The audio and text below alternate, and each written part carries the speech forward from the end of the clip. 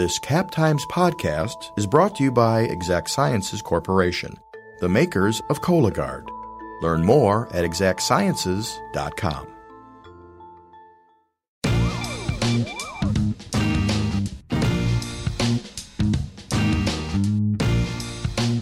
Welcome to On the Cover, a weekly Madsplainers feature.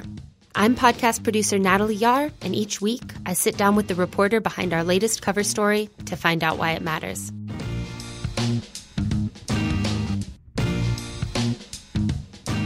Today I'm here with Abigail Becker, the Cap Times local government reporter. Welcome, Abby.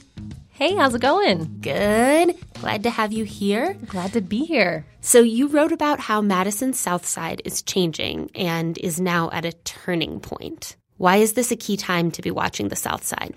Yeah, it's a key time to be watching the South Side because there's a lot of big things, upcoming, right? We have the upcoming town of Madison annexation, and this is going to bring in thousands of more residents. It's going to likely cause, an increase in the dollars that Madison will need to spend on public infrastructure projects. But with that increase in residents and just the amount of land that the city has, the city will need to plan for all of that. So partly due to the Town of Madison annexation, the city is undergoing a South Madison neighborhood planning process. That process and the outcome of it will update a larger process that happened in 2005. At the Dane County level, there's also a huge redevelopment planning process happening for the Alliant Energy Center, which is on the south side. And so all of these kind of big changes are happening. Local municipalities are planning for them. And, so I thought it was a good time to really look at how the neighborhood has developed and how it might change in the future with some of these, big upcoming things happening. And then find out a little bit about how residents are feeling about them and what, their concerns are for their neighborhood. And your story is in part about kind of what makes South Madison special or different. Can you give me a little history on how South Madison came to be and why it's maybe unique? Yeah, I think what makes South Madison unique is really its strategic position of where it's located in the city, right? I mean, it's really considered the southern gateway, to downtown and to the capital, right? There's access off the Beltline. Again, that proximity to downtown resources and UW-Madison's campus really make it sort of this key area for the city and for residents, kind of living in this area. South Madison is also one of the city's oldest organized suburbs. I was actually looking into some of the history, and there's a Wisconsin State Journal article from 1902 describing it, as one of Madison's newest neighborhoods. At the time, the article said that there was a population of about 400 in South Madison, and it was very cosmopolitan in nature. And so that was just kind of fun to look at sort of some of the history there. But in its development, South Madison was really home to a lot of working class families. It was a place where families could go and buy a starter home. It was affordable to them. They could really stay in place. Their families and households could continue to grow. So there was sort of this generational growth aspect to South Madison. However, for many years, many people say that it was sort of overlooked, not really prioritized by the city. Here's what Alder Sherry Carter, who represents South Madison, said. South Madison has been long forgotten, right? It was not on, it was there, but not on anybody's radar invest in, like they've invested in East Washington Avenue. And I'm not talking about the apartments, but I'm just saying prior to the apartments, they really invested in East Washington. Mm-hmm. So where should we look to see the changes that have already taken place in South Madison? I think the Villager Mall is a good place to look at for a key area that has changed in South Madison. There's a lot of great amenities in that area right now. Those include an office for the Urban League, a library. There's also a Lane's coffee shop right there, right? So it's become sort of a bit of a hub, I think, for South Madison. So that was an area I think that has definitely changed. Also, in recent years, we've seen a lot of improvements at Penn Park. Some call Penn Park the home field of South Madison. That's played a really important role, I think, in the neighborhood. And a few years ago, they celebrated a grand reopening of improvements in the park, including a brand new shelter.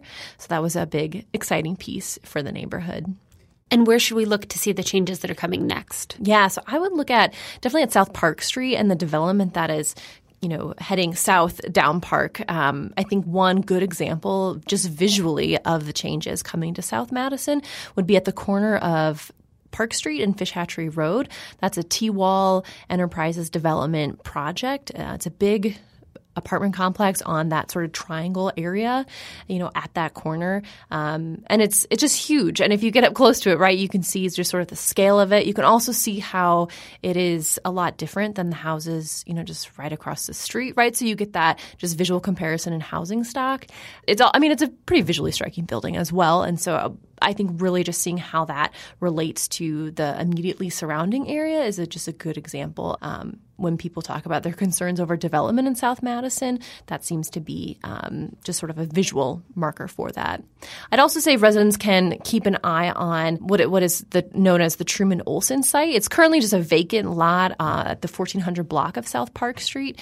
This will eventually be home to a residential rental apartment complex area and also a grocery store. So that will be coming soon. Also along Fish Hatchery Road, SSM Health is going through a big project of redeveloping its health clinic. So that's going to be another development that we'll be seeing soon. And you've been talking with South Madison residents about these changes. What are you hearing? So I'm really hearing concerns over how the development that we're currently seeing is going to, in effect, drive up property values, and then how that then relates to housing affordability for renters and for homeowners, and the potential of not being able to afford where residents currently live, and the possible eventual outcome of displacement of those residents. And this is a concern that is, I think, expressed across the entire city of Madison. The city is dealing with just a very low vacancy rate, making it difficult to find housing. And city staff are studying this issue. There was a recent report on equitable development in Madison that looked at, this very thing about, housing costs and gentrification and displacement and all of those things. And as I was reporting on this, I was trying to keep in mind just the viewpoint of residents like Ananda Murilli, who is a member of the Madison School Board. She was on a recent Cap Times talk about gentrification, and, she was really just expressing that okay, yes, data and studying things are a good thing, but they don't often capture the lived experiences of current residents. It misses my story, right? And stories of people that when they get to their apartment complex and they see every other neighbor with a pink slip saying that they're being evicted because they can no longer afford to pay for their rental, right? And the issue is like people like me are in that constant fear. When we hear this word gentrification, what do we mean when we talk about that? Yeah, so gentrification can just mean investment in a neighborhood. But when I believe the city is talking about it, especially in some of the recent reports on this issue, what they're really looking at is when a neighborhood is seeing kind of these improvements, seeing an increase in property values at a rapid pace, that is a cause for concern of displacement of current residents. And so that displacement is a huge worry. So when home values go up, who benefits and who loses out? Yeah, I'd say if you are a homeowner and your value is going up, that is a benefit to you if you eventually choose to sell that property, right? Because you're seeing a gain on your investment. However, especially for renters, right, you're seeing that increase. You may not be seeing your income go up as well. So more and more of your monthly paycheck is going to your housing costs. And what factors make South Madison especially vulnerable to displacement and gentrification? Yeah, there are a few factors that city planning staff have identified in the report that I mentioned that show South Madison is at this tipping point of gentrification. And one of those is that the neighborhood has seen the largest decrease in people of color from the neighborhood across the city. And the other is that the area has also seen an increase in household income. So those two things generally, these city planners say point to a gentrified neighborhood or factors that could lead to gentrification. In addition to those things, the neighborhood also shows low rates of educational attainment and also areas of concentrated poverty, which again show that a neighborhood is vulnerable and that it could be vulnerable then to gentrification. This podcast is brought to you by Exact Sciences.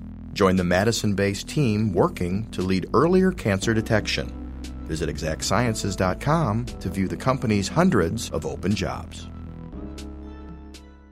And what are the residents telling you they'd like to see? So some residents I talked to did say they do want to see investment in their neighborhood. They would like to see the South Side have improved bike paths and greater access to things like, fresh produce. But they're also very aware that those things can lead to increases in rent and housing costs and how that can be a huge concern. So I think residents want to see investment, but they also want to see that investment balanced against things that can help keep housing affordable for current residents. And what steps is the city taking to keep these neighborhoods affordable and keep residents from being priced out? Yeah, I'd say that some steps the city is taking is really this planning effort, right? Listening to residents and, trying to get feedback from the neighborhood on what to do really in the neighborhood in terms of investment, in terms of, what to maintain. I'd also say that the city is aware of certain strategies that it can use to keep things affordable. One of those is something called land banking, and that's where a city can purchase an area of land and sort of reserve it for development, and particularly for affordable development. So kind of really planning ahead in what it can do on a plot of land. And so the mayor included $1 million in the 2020 budget for efforts like this. What was surprising to you as you reported this story? I was surprised to find that despite all of the changes and development we've already seen in the neighborhood, that South Madison still is an affordable neighborhood. It's really hanging on to that affordability. I'm wondering if we'll start to see that change as we see more development in the area. But currently it's one of the sort of last three neighborhoods that is considered affordable, in Madison. And of those three, two are in South Madison. So yeah, it's struggling to, I think, hang on to its levels of affordability. So what should we be watching for next in this story and in South Madison? I think we should be watching for developments that are currently in progress but have not actually started to be built yet. We should be watching out for those to see if those stay on track, as well as possible other future developments that might be coming to South Madison that we don't know about yet. I'd also say we should keep an eye on 2022, which is when that Town of Madison annexation will be happening.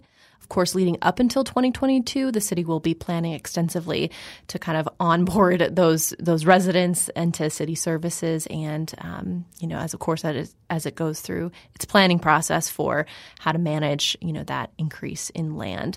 So I think those are two big things that we can look out for. Anything we've missed? I just wanted to say, as a reporter working on these types of stories about neighborhoods, about people's homes, that I'm always very much honored that people take the time to share sort of what they love about their neighborhood with me, because it is so personal to them as a resident of that neighborhood. And I'm just very honored to learn from them and to be able to share their stories. Abby, thanks so much for being in the studio. We appreciate it. Thanks for having me, Natalie.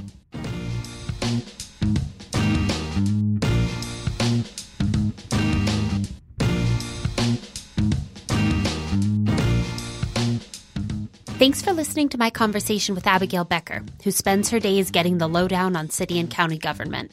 Tune in next week when the tables turn and Abby interviews me about my cover story. If you enjoyed this podcast, please subscribe to the Madsplainers on Apple Podcasts, Stitcher, or wherever else you do your listening, and leave us a review while you're there. Also, be sure to check out our other podcasts, including Cap Times Talks. The latest episode is a panel discussion all about gentrification in Madison. Until next time, thanks for listening.